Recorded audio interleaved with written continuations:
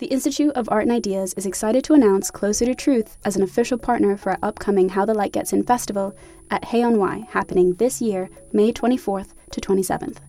Closer to Truth examines humanity's deepest questions with the world's greatest thinkers, from Nobel laureates and renowned scientists to theologians and best-selling authors. For 20 years, Closer to Truth has explored the deep questions of cosmos, consciousness, and meaning. This year, host Robert Lawrence Kuhn journeys to new depths with their Philosophy of Biology season, exploring topics like evolution, race, alien intelligences, sex and gender, and much more. Get early access to full episodes from this brand new season by registering for a free membership at their website, closertotruth.com. Discover the fundamental issues of existence, engage new and diverse ways of thinking, and seek out your own answers with Closer to Truth.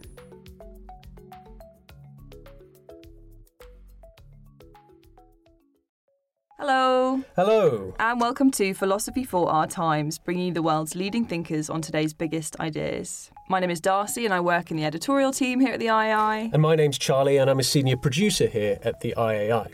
So today we've got the debate The Good and the Evil, featuring fearless thinker Tommy Curry, esteemed philosopher Massimo Pigliucci, and author of Zed, Joanna Kavenna. And this debate took place at How the Light Gets In Festival 2022, and that's the philosophy festival produced by the team here at the IAI. So Charlie, tell us a bit about today's debate. Well, this debate explores questions such as whether good and evil even exist, and whether they're useful categories that incentivise good behaviour, or whether they're just justifications of our own prejudice.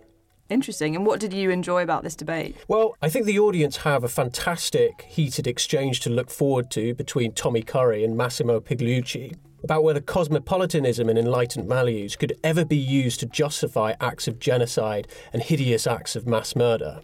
Interesting. Well, we should get to it then. Remember, if you enjoyed today's episode, don't forget to like and subscribe on your platform of choice and visit iai.tv for hundreds more podcasts, videos and articles from the world's leading thinkers. Now, let's hand over to our host for this debate, Miriam Francois. Thank you so much for joining us on this delightfully warm June day. Hey.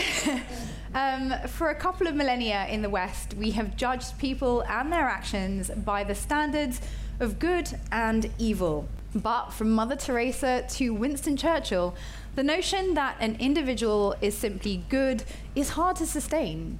Almost all claim to be good. Even the Nazis believed they were on a moral crusade against the evils of corruption and deceit, managing to enlist the Catholic Church in their support. And from the Crusades to 9/11, seeing oneself and one's cause as good has a habit of intensifying dispute and conflict. Should we conclude that dividing the world into good and bad is not just misguided, but actually dangerous? Should we adopt a stoic approach to human qualities and actions where kindness and brutality could both be valued in the same one individual? Or is the distinction between good and bad essential to social well-being, public order, and individual growth? So, let's meet the speakers. Joanna Kavenna is a multi-award-winning writer of philosophical fiction, named as one of Granta's best young British novelists for her groundbreaking novels. Massimo Pigliucci is a philosophy professor at the City College of New York and former co-host of the Rationally Speaking podcast. His research interests include the philosophy of science and the philosophy of biology. And Tommy Curry is a philosophy professor at Edinburgh University, where he holds a personal chair in Africana philosophy and male black studies. His research focuses on Africana philosophy, critical race theory, and anti-colonialism. Thank you so much to our panel for being here. We're going to kick off with each of you laying out a 3-minute pitch in response to this question. Should we conclude that dividing the world into good and bad is not just misguided, but actually dangerous? Tommy.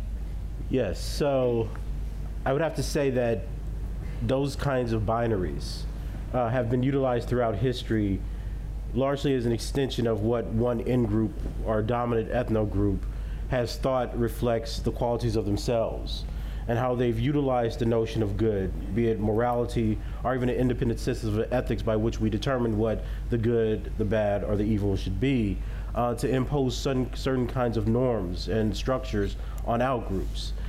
It's fascinating to me because when you look at the whole history of Western thought, some thinkers like a Rousseau, for instance, would say that the idea of good and evil actually originates in civilization, when one wants to create a system of ethics by which we could evaluate and judge actions in individuals and ultimately groups. He thought this is one of the failures of the arts and sciences and the letters. So you're looking at a tendency, not of all of humanity, but I think particularly in Western humanity, to impose the good as an intuitive, that has an intuitive relationship not only to reason but to being, and to suggest that people who exist or the groups that exist within kind of the illumination of the good has the right to not only impose but rule over those who are bad, are evil, or don't have the same access to it. And I think this presents a very important quandary for how we think of our contemporary world and modern civilization, because now we're not simply having philosophical arguments or debates, in the agora or in forums where we're trying to come to a consensus about the values that we think constitute what is the good. But rather we're using economics, military might, politics, and violence to impress one specific notion of the good on others. And these hierarchies that we develop between each other, be it an in-group or an out-group, be it a political party or otherwise, exude a denigration, if not dehumanization, of the people that we see on the other side. So the question isn't only in the danger, but it's kind of the processes, the mechanisms by which we want to actually secure the good in the world. When we try to secure the good, when we claim that we have knowledge of it, we end up constructing enemies who are opposed to us. So what becomes evil is not something that is obvious and intentional, something that's a brute fact of nature that simply imposes itself on everyone else equally, but rather what a particular group defines as the evil that they want to overcome. And that seems to be more akin to people defining themselves as semi-deities that have God's given right that's been ordained by something higher than themselves and us to understand why they have this natural ordained power to determine how reality in the world should be. So the question of good and evil isn't one merely of danger, but it's the kind of caricatures, the processes of logic and reason that are created by the presumed relationship that we have to morality. And even more dangerously, to presuppose that we create rules of this called ethics that allow us to somehow objectively intuit what these forms of morality would be, even at the expense of other people's existence. Massimo, should we conclude that dividing the world into good and bad is not just misguided, but actually dangerous? You would almost say it's evil, right? I don't believe that the categories of good and evil are particularly useful, and in fact, I believe that they tend to be pernicious. Let me tell you a couple of stories to illustrate the point. A colleague of mine, Owen Flanagan, a number of years ago, interviewed the Dalai Lama. And Flanagan was curious about how the Dalai Lama would react to this classic thought experiment. He said, so if I had a time machine and I were allowed to go back in time and kill Hitler, should I not do it? And shouldn't I do it because Hitler was evil? Let's start with Hitler, because why leave the obvious easy case for later? And the Dalai Lama's response, and on top of that, Owen said, should I also not be angry about Hitler, right? That's what motivates me. I know what Hitler did, and I get angry, and I go back in time and kill him. The Dalai Lama's response was, you absolutely should go back and kill Hitler. And in fact, you should do it fanfare. You should organize a sort of a party, a ceremony, because this is an important thing that you're doing. You're actually going to be very helpful. But no, you should absolutely not be angry about it. You should approach the issue as if you were a surgeon excising a tumor. The surgeon isn't going to be upset about the tumor, isn't going to say, tumor, evil. It's just the tumor is just the thing that happens in the universe, and if we can avoid it, if we can get it out, then we should, because it's a positive thing. It improves human health to do it. So that's the way we should be treating Hitler. So the Dalai Lama was making 2 points. First of all, that yes, it is. It's not a question of opinion whether Hitler was a positive or a negative in the cosmic dharma web of dharma. It clearly was not a good thing. That's why you get rid of it. But at the same time, you shouldn't be upset about it, because you should understand that we are all the result of complex webs of cause and effect. None of us asked to be here. None of us chose our parents. None of us chose our genetic makeup or our upbringing or anything like that. So if we have responsibility from an ethical perspective, it's kind of a little tiny. And that doesn't mean that we shouldn't be held responsible for what we do, but that should happen with a certain attitude in mind. The second story I want to tell you goes back to the early 2nd century and to ancient Rome. The Stoic teacher Epictetus was asked a similar question by one of his students. Of course, Hitler was not born yet. Caligula was. But, same thing.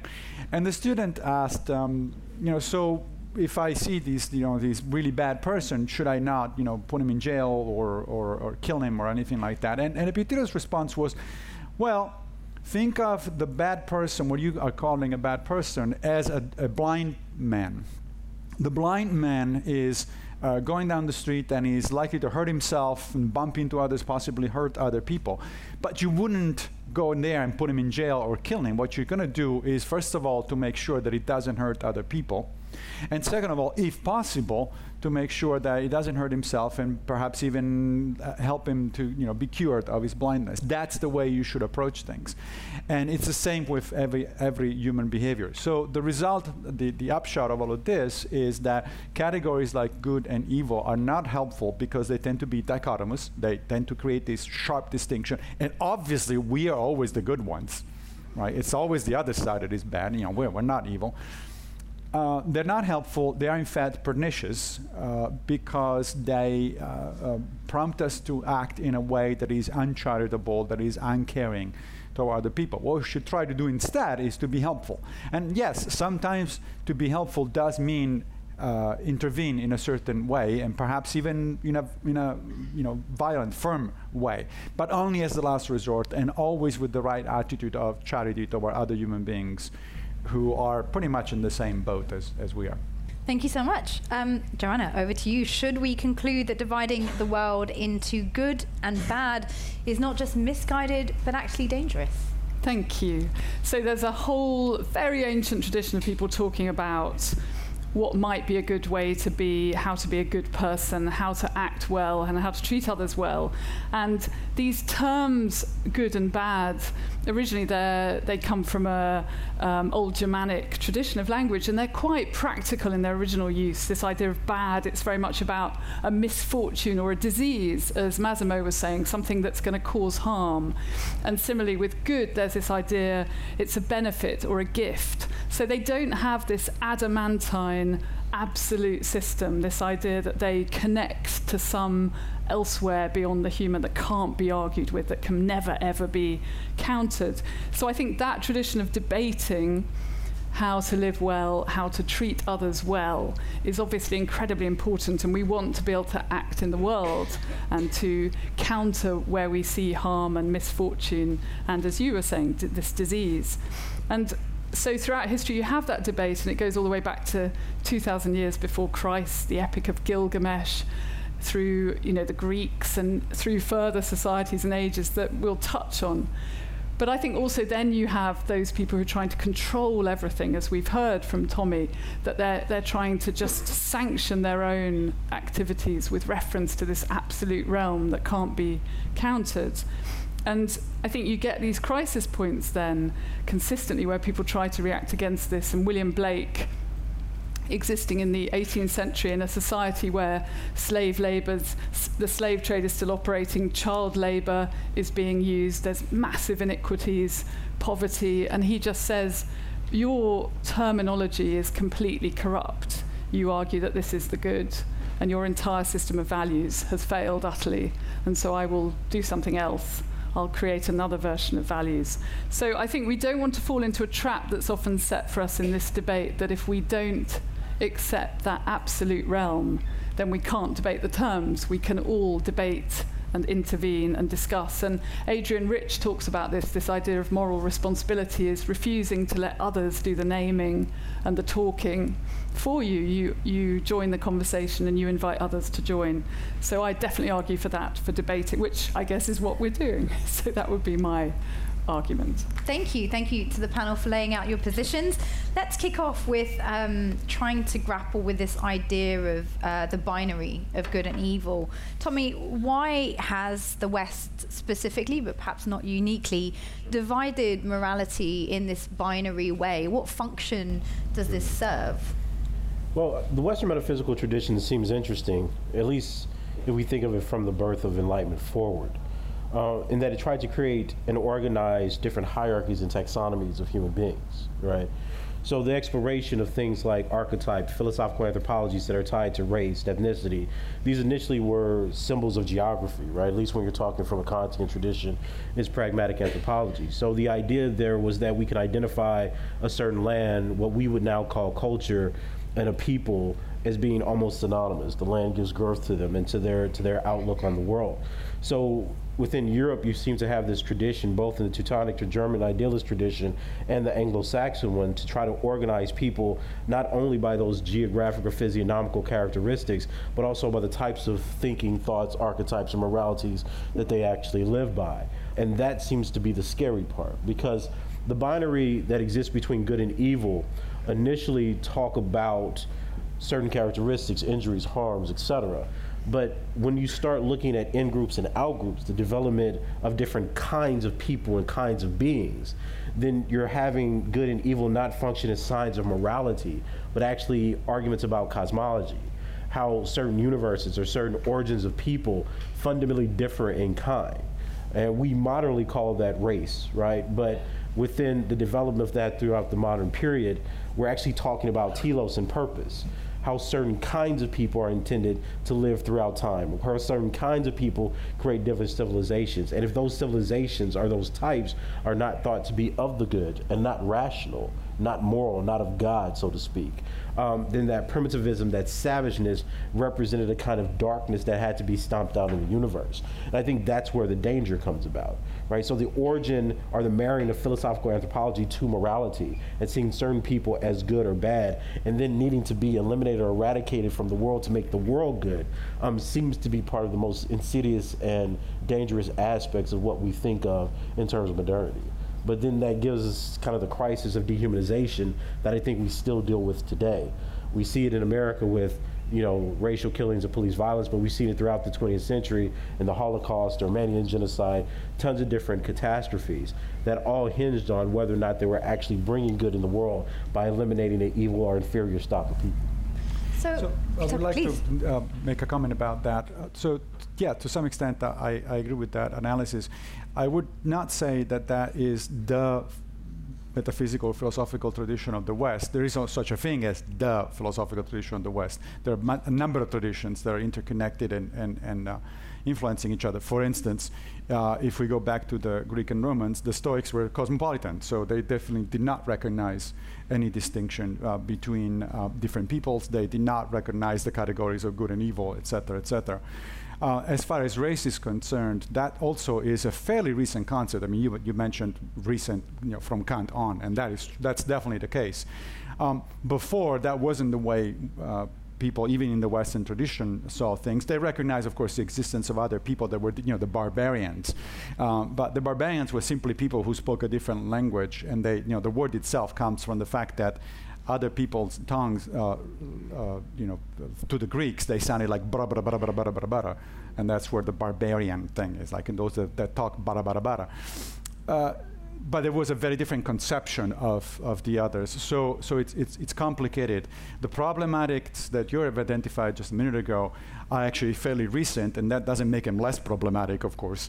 But they are the result really of a post-Enlightenment elaboration on concepts of race in the way in which or so-called scientific racism, as we understand it today. Even the juxtaposition, the opposition between good and evil. This is clearly pre-Enlightenment, distinction. If it doesn't go back to the Greek and Romans, it certainly goes back to the Middle Ages and the influence of Christianity. And in that case, it wasn't necessarily aimed at different kinds of people in terms of ethnic groups. It was aimed at people who didn't believe what I believe. So it's complicated. Even just the Western tradition, and then outside of Western tradition, things are even more complex than.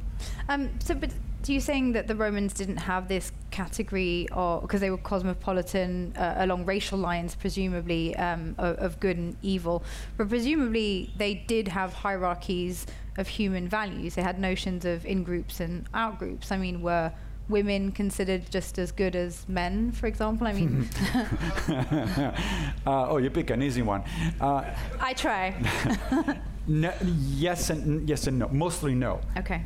Especially in the Greek tradition, women were certainly not considered equal. Even within the Romans, it took a long time before women got accorded basic rights such as the right to own property. But I was talking about different philosophical traditions. So the Stoics, for instance, were very clear. Women have the same ability to think and reason as men, therefore they're entitled to the same kind of treatment, the same kind of access to studying philosophy and practicing philosophy, etc. So, but that was my point, that within the Western tradition, there are actually fairly contrasting schools, and so that we can't just talk about the West in general. That's misleading. It's interesting about the Romans, because you think with the Colosseum, it's a bit like a kind of really dark reality TV program where you have some sort of crazed person in the background, like the Hunger Games, really. I mean, that's obviously drawn from, where they think, oh, the audience is getting bored of, this particular thing. Let's get let's get some lions and get them to eat people. This and this sort of endless escalation in line with the only then value system is what's going to keep the audience coming in, much as many of our kind of, you could say, entertainments today. But thinking about this tradition, and I wondered in terms of, I was thinking of Nietzsche, Thus Spake Zarathustra, which he writes in 1883, 1885, and his argument that these kind of systems of binaries, the reason he calls it Thus Spake Zarathustra is he blames Zarathustra for this system, doesn't he? And he says in Ecce Homo, that's why I called it by this, because he argues Zarathustra, this pre-6th century BC teacher who's associated with the religion of Zoroastrianism, began this kind of system of duality. And he says in my book, I wanted to send him into the world to kind of rework this original error. So that's quite interesting. And there's a whole tradition, in literature of Blake does it, and Coleridge does it, and Owen Barfield. They're all trying to get beyond these binaries, as Nietzsche does, and trying to look at ideas about polarity or progressing beyond contraries. And so there's this counter tradition where you do say we can have definitions, we can talk about good things and bad things, but let's always try and emerge somewhere else. Let's not get fixed in these warring binaries. So that seems to be going on a lot through that sort of period in literature. And it's not by chance that you mentioned Zoroastrianism, which had a major influence on Christianity. So absolutely, yes, and I'm just taking that from Nietzsche. Yes, I don't. And so that dichotomization, a word, of things does come from that tradition that then was propagated by the Christians for a couple of millennia. Yeah. But the question isn't really the plurality of different counter traditions within the West, but how certain ideas triumphed over others, right? And this is one of the, I think, crucial aspects of pointing out the plurality within various traditions. We can talk about the Stoics, for instance, but Stoicism, as you're just saying, doesn't come to be the platform by which Christianity or even other philosophical anthropologies that launch into the Enlightenment or even come afterwards to define ethnology and then launch 20th century genocides become known as Western metaphysical tradition or Western episteme. So within the question that I think becomes, well, in the debates between good and evil over the centuries, why do some forms of binary thinking become not only lodged within a relationship between the person and God, or how one intuits God or is revealed the intuitions or mission of God, but how that becomes translated into the actual world, where some individuals that know the good then get to define other groups of people, right, as good or evil, and then utilizing that relationship with that outside themselves, be it nous, whatever you want to call it, to then exterminate them, right? I've always been fascinated because you do have these kind of counter traditions, these different questions, especially out of existentialists, that are trying to ask, well, how do these things actually bring about evil in the world? How does goodness bring about evil in the world?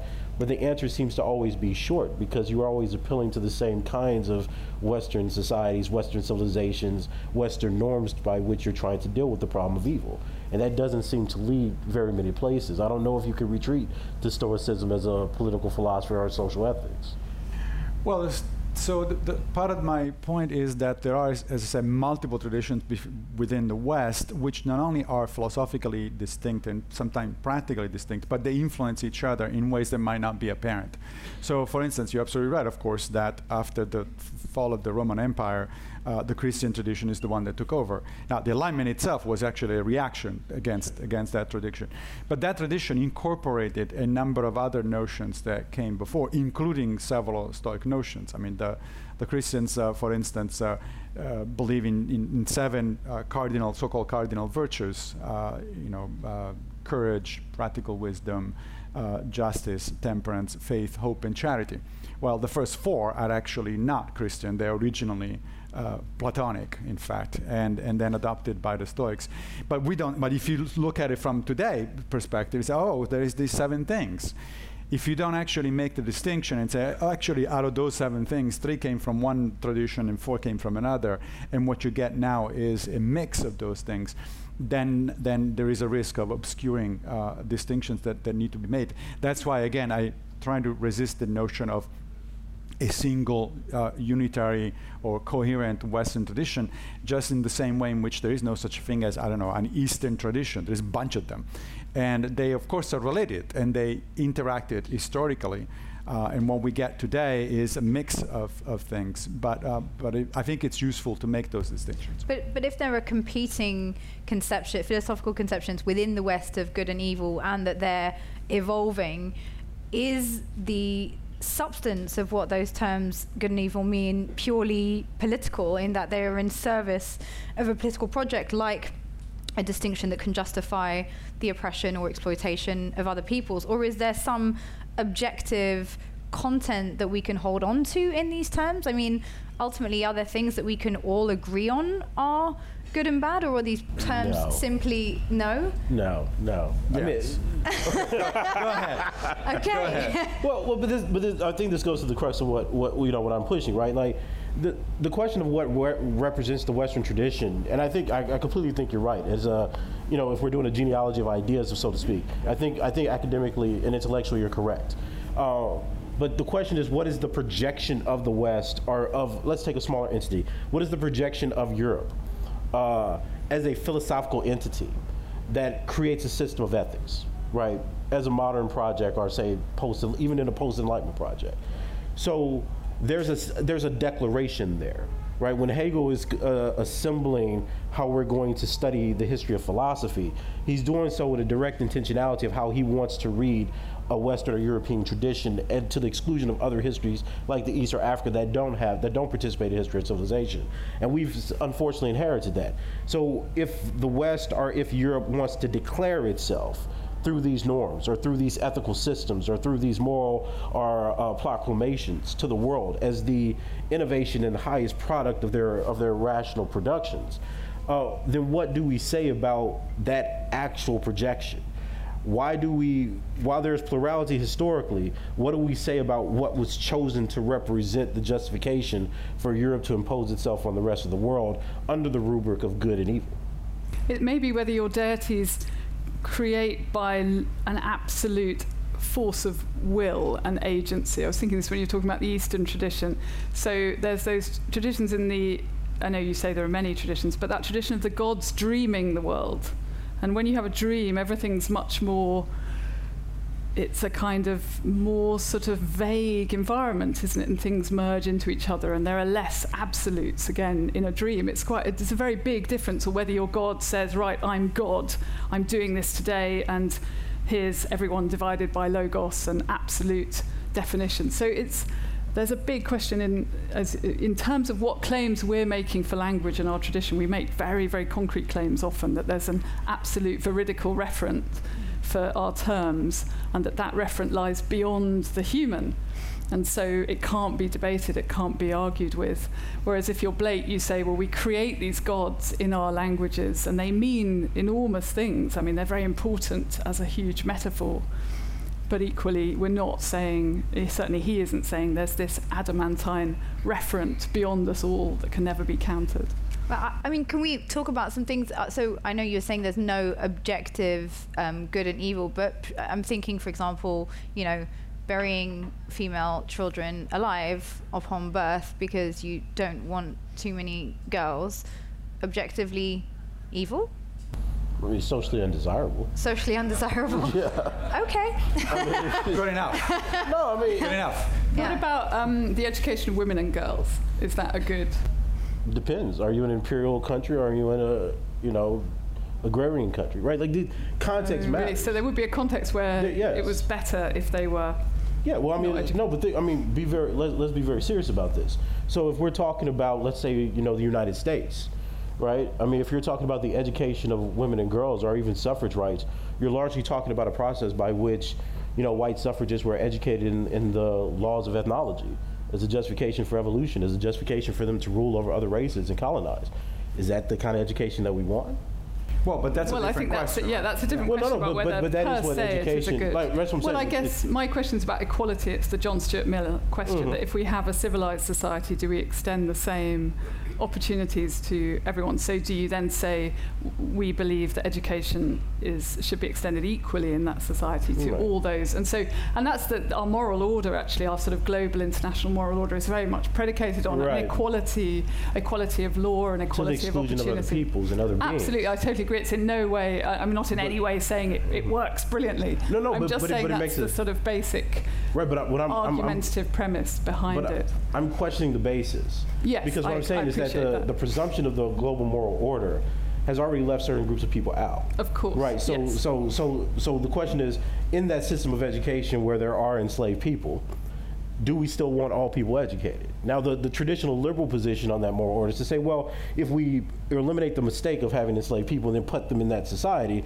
then we can will this for all groups of people, right? And what I'm saying with the context was about the education of women question is, well, what kind of evils are produced by that assumption of equality? If the idea of equality is that all people have the power to decide what good and evil is, that they understand the rational, then you've empowered other groups of people to determine other people who should be excluded or other people who should be eliminated. So I'm very much about not just the contextualization, but the actual consequences of what we take to be universal good.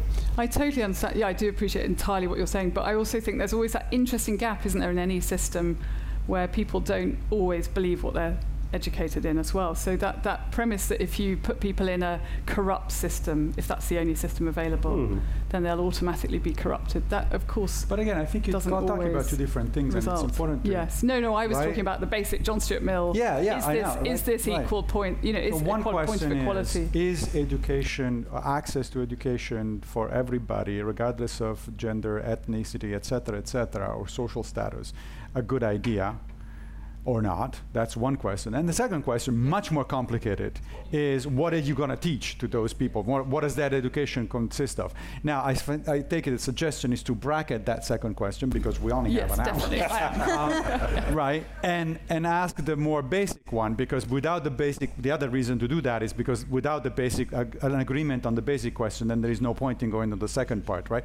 So would you think that universal access to education, regardless of gender, ethnicity, etc., is a good idea or not? I wouldn't use the word good and evil, but is it something desirable or not? It's a socially desirable. Yeah, right. We could agree to that. Okay, great. So we can move on to theme two.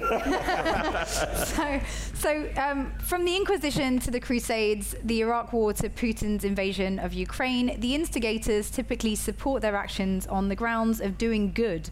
And some would argue they believe it themselves. Is this the fault of the moral category good in the first place? Or how else might we think of these actions, Massimo? To some extent, is the fault of the category. And as I said, good and evil it's a dichotomy. There are strong terms. There is often, especially in the Christian metaphysical tradition, there is a strong metaphysical sense, like evil personified. When we use the word, Hitler is evil personified, we seem to be thinking about evil as some kind of essence that can pervade people. And I think that's bullshit. That kind of thing doesn't exist. It's metaphysically questionable. But then let's also not forget that those dichotomies are just as much instrumental into oppressing people as much as they become rationalization for the fact that I already want to oppress people anyway. So now I'm going to give myself a rationalization. I mean, Aristotle famously said that a human being is a rational animal. Bertrand Russell said that he sees no evidence of it. The reality is we are rational in the sense of capable of reason, but often enough, so modern social psychologists teach us that we are actually rationalizing a lot of the time, right? So we want certain goals. Sometimes we're not even actually aware exactly why we want certain things, and then we come up with rationalization and excuses after the fact. And of course, nothing works as well as an excuse to say, well, I killed you because you were evil, right?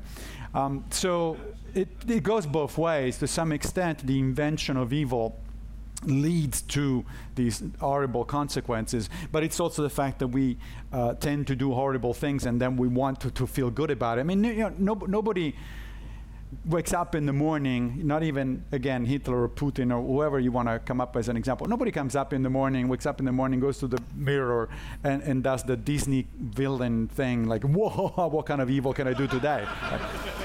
No, they think they're doing the right thing. I mean, Putin has justifications to himself and to the world for what he's doing, and so did Hitler, and so did Mussolini, etc., etc. The question, therefore, is, well, should we buy those justifications? But define the right thing, because I think when we say these people believe that they're doing the right thing for whom? Because ultimately, you know, and I think this is what kind of you were touching on as well, right? It's like, even in the multiple Western traditions around good and evil and their meaning, ultimately a lot of the philosophy is hidden behind the concept of universality to justify the validity of those concepts while simultaneously not applying them in a way that has been universal. And so it's almost like difficult to criticize the principles if they simultaneously claim to be universal while not actually. Some said negating it, yes. Yeah. But I don't think they did. Right? I mean, so like, I don't think of Hitler as a universalist or Putin as a universalist. And if they think of themselves that way, they just don't understand what universalism actually is. So no, I think that if we take universalism or cosmopolitanism or however, whatever word you want to use, seriously, then it really does follow that certain actions are not acceptable. And I don't see how one could reasonably use those ideas as in defense of those actions. The fact that people do anyway, because lots of people don't reason particularly well or they don't pay particular attention to philosophy or facts on the ground, that's a fact of human life. But no, I cannot honestly imagine somebody who says, I'm a cosmopolitan, therefore I'm entitled to kill half of the world because they don't look like me. That's like, that you just don't understand. What? But that's a very common cosmopolitan idea for Europe in a certain period of time. No, it isn't. It is. Absolutely not. For example.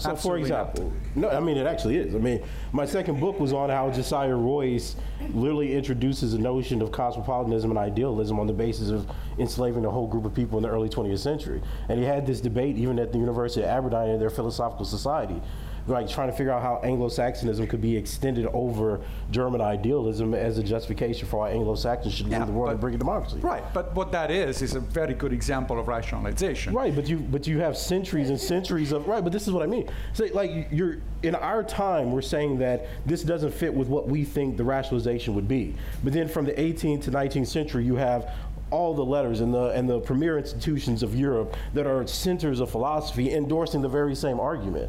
This is what I mean. It's a perspective of time. It's a perspective of how context and perspective shifts. It's socially undesirable for us to make that admission now, and what we say is that wasn't rational or philosophically rigorous. But even Nazism was thought to be a product of a certain idealist tradition. Houston Stewart Chamberlain actually defected from an Anglo-Saxon birth to support a Germanophile tradition precisely on the basis they thought idealism was a more active sentiment of the universal and the one in the society, that it could actually create a unified notion of a folk.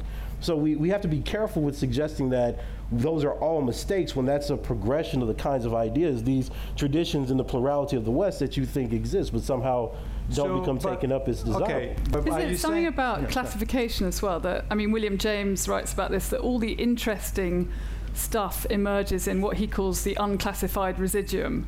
So there's this mania for classification in, the tradition that we're speaking of. Everything has to be typified and taxonomized and placed in a category. And this, as James is saying, if you do that and you say, I've completed it, a bit like some people said they completed Netflix in the pandemic. I've done it.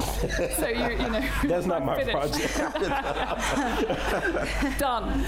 But you have this apparently infinite thing, which is what's going on around us, and Netflix actually. But anyway, and you say, right, I've completed it, I've done it, and that's the sort of, as you said, the telos. The telos is to complete. And yes. Inevitably, as you're saying, and that goes back to the second point about education, that inevitably then you miss so much out, but you discard everything you've missed out because you say it has no value in our system because it hasn't been classified.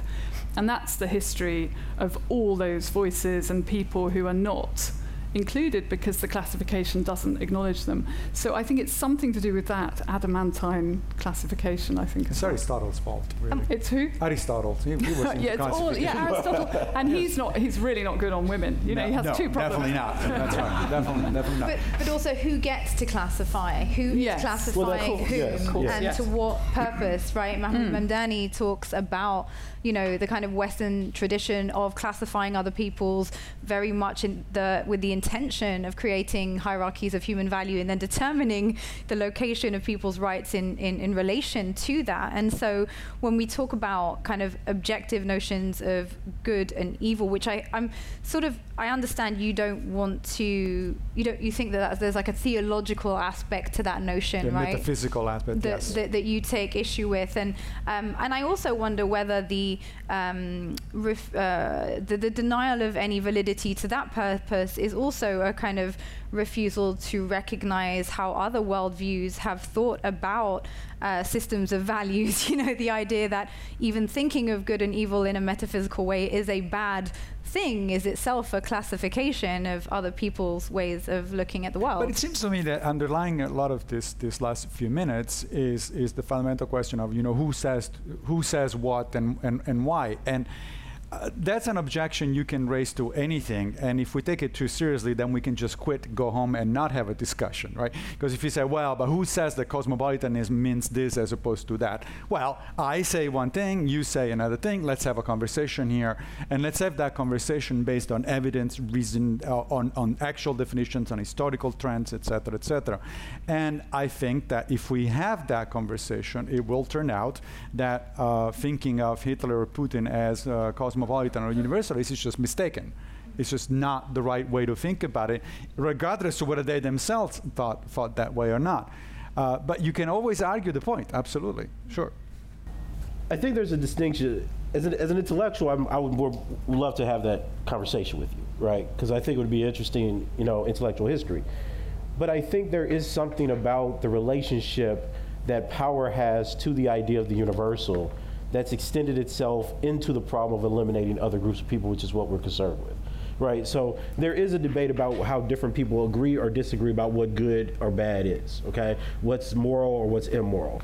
But the question is, who has the power to actually make those things relevant in the real world such that they could eliminate whole groups of people? So the reality of the situation is that whether or not Hitler was suffering from a mistaken identity of being a universalist is that he created a certain system of power and deployment of violence that certainly occupied a moment within human history that gave the illusion that this is an idea, an ideology, or belief system that if it would have won, right, would set the terms of what we think the metaphysical tradition between good and bad is. So we're working from the background of a human history where Nazism lost. But it is possible that Nazism could have won. Yes. Right, well, yes, but notice, and this is what I mean though, notice how the discourse on power and what we take as the historical epic fundamentally changes the calculus that we would have about what good and evil is. Correct. Yeah. But if you keep talking about, well, if we were having an academic discussion, first of all, we are having an academic discussion. We're not, to some But you know what I mean. Right, yes. Yeah. But I also don't see, and in fact, I would like to reject any kind of sharp distinction between academic and practical discussions. To me, academy is interesting and important because it has practical consequences. Ideas matter, right? And I guess in the case of Hitler and Nazism, what I'm rejecting is the very notion that they actually did think themselves as cosmopolitan or universalists. I mean, this is clearly a philosophy. It's an ideology that clearly says, I belong to a superior group and you be damned and I have the right to exterminate you. That to me simply does not sound like any form of universalism or cosmopolitanism that I've ever heard of. So matters, concepts do matter and they are used in a certain way that has practical consequences. I was just thinking again about this language rigidity, and actually to slightly go back to the Greeks and be a bit nice about them, that the Greeks have this. So Owen Barfield, he talks about Wittgenstein, and he says, don't worry so much, Wittgenstein, about your problems with language. It's true that we can never get to the absolute in our language terms. But he says, but if we look historically at language, we see all these assumptions within these words, these layers and layers of the kind of beliefs of former people, which is what we're talking about, of course, that we use these words and they've had wildly different connotations. 1928, Radcliffe Hall's novel, The Well of Loneliness, is banned because it's bad, because it shows love between women, which was seen as bad at the time. And of course now we would think that the banning of it was bad. And so the same word is being used for wildly different connotations, and it's really important. You see then, I would regard that as a progression in the use of those terms. And so you see that happening, but also if you don't accept this sort of history within these words, then they acquire this sort of rigidity, this idea that they mean something absolute. And the Greeks, so Owen Barfield has this idea about the Greeks that when someone grew a beard, we say they've got a beard, or they've grown a beard. And they have this expression, they've got a beard foaming on their face, that the whole kind of world is more dynamic in that metaphor. And so this idea maybe to put the dynamism back into language terms, again, without this notion, as you say, ideas matter and they're embedded in these language terms, and to try and sort of fathom them, I think, all the time would be really important. Otherwise they get this sort of rigidity, and then, as you say, these monstrous people use them as if they have a kind of magical absolutist purpose, I think. Thank you. Let's talk about our third theme, which is the idea of alternative frameworks of morality. And are there alternative ways of thinking about morality that would potentially not undermine social order and actually, create a better world for us all? Are there other ways of thinking about good and evil, or the problem that good and evil seeks to resolve ultimately, I guess? In ways that don't disrupt social order? Well, no, we need to disrupt social order. Okay. But I think when we say social order, we mean that don't create chaos where everybody says, I think torturing cats is fine and somebody else says it's wrong, and then we can't decide who should be allowed to do what at all, because everything... It's not fine? Oh, I'm sorry. I mean, you guys tell me. You're the experts. Yeah, I don't know. it's not something I would do, but Right. Socially undesirable. yeah. Yeah. To me that makes sense, right? Listen.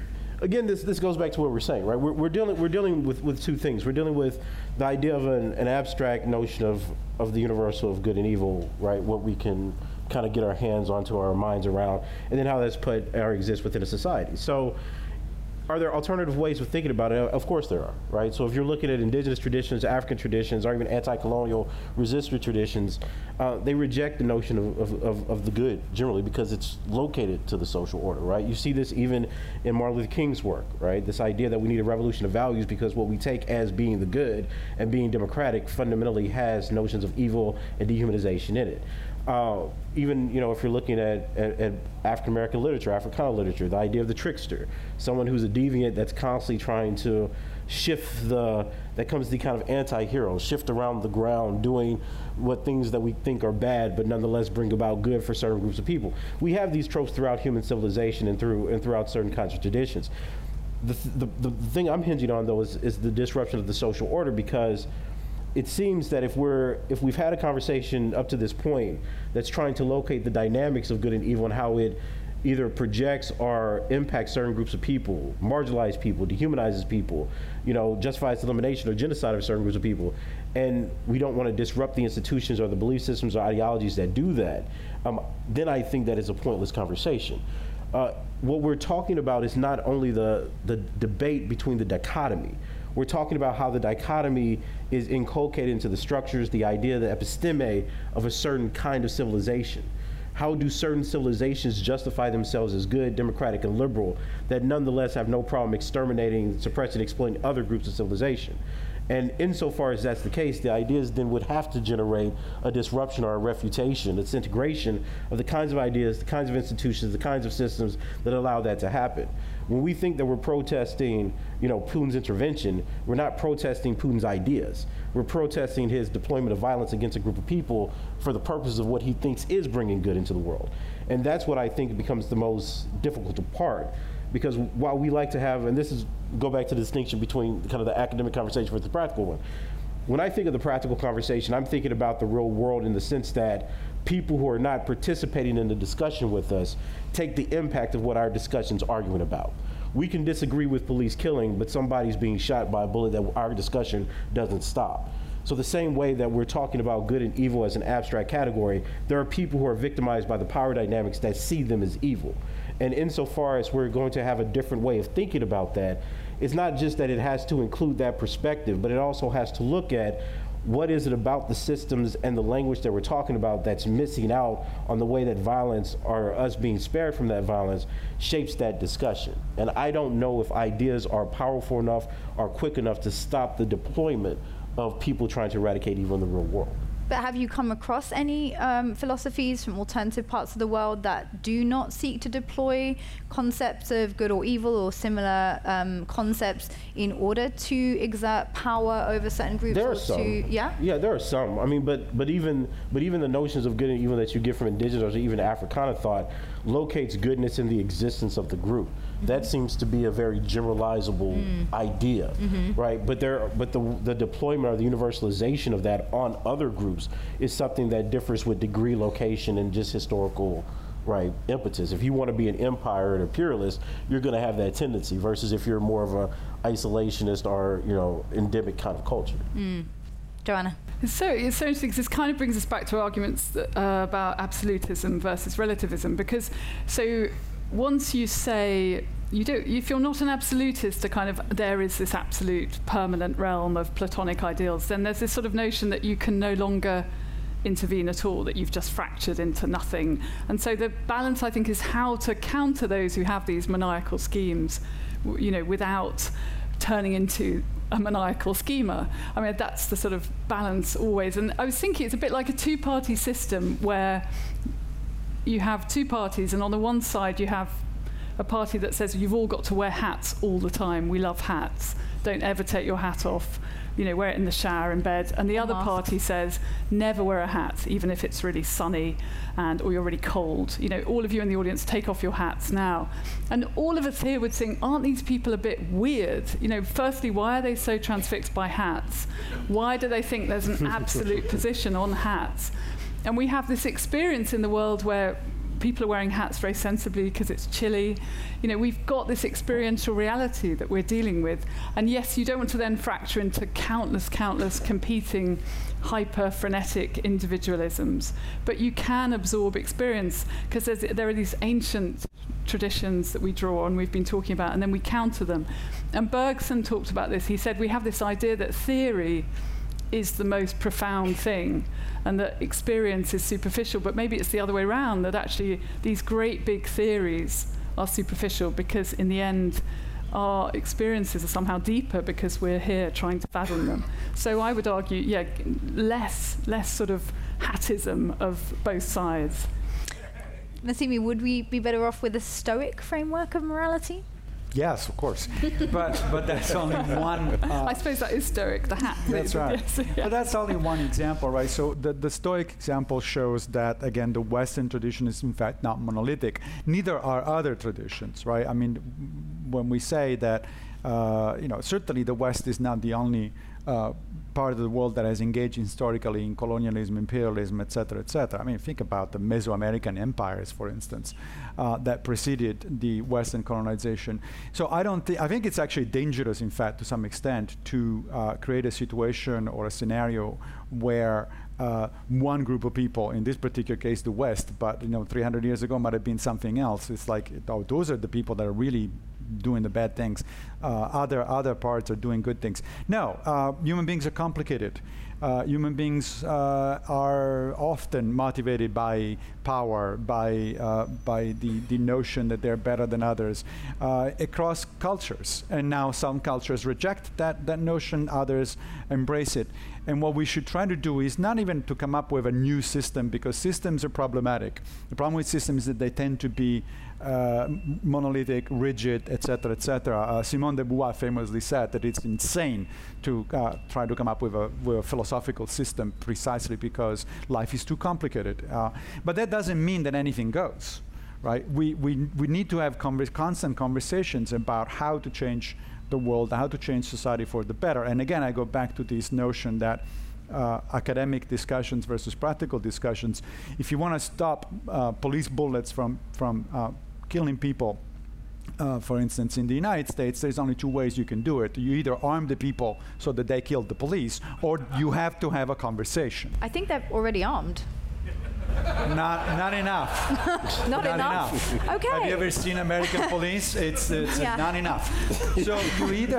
So now I would personally rather not keep arming people, yes, because that goes into a direction that I think ultimately it's not a favorable one for society. So we have to have conversations. Conversation means to try to find new ways of looking at things, trying to persuade other people that, you know what, this is not actually acceptable. This is not something that we want as a society. And so the conversation and the action on the ground are related. I would say they're intimately related. If we stop the conversation, or if we say, well, this is just an academic discussion, then people will, in fact, keep getting killed. Thank you so much. We're going to have to wrap it there, I'm afraid. Thank you to our panel of speakers. Thank you to you, the audience, for being here.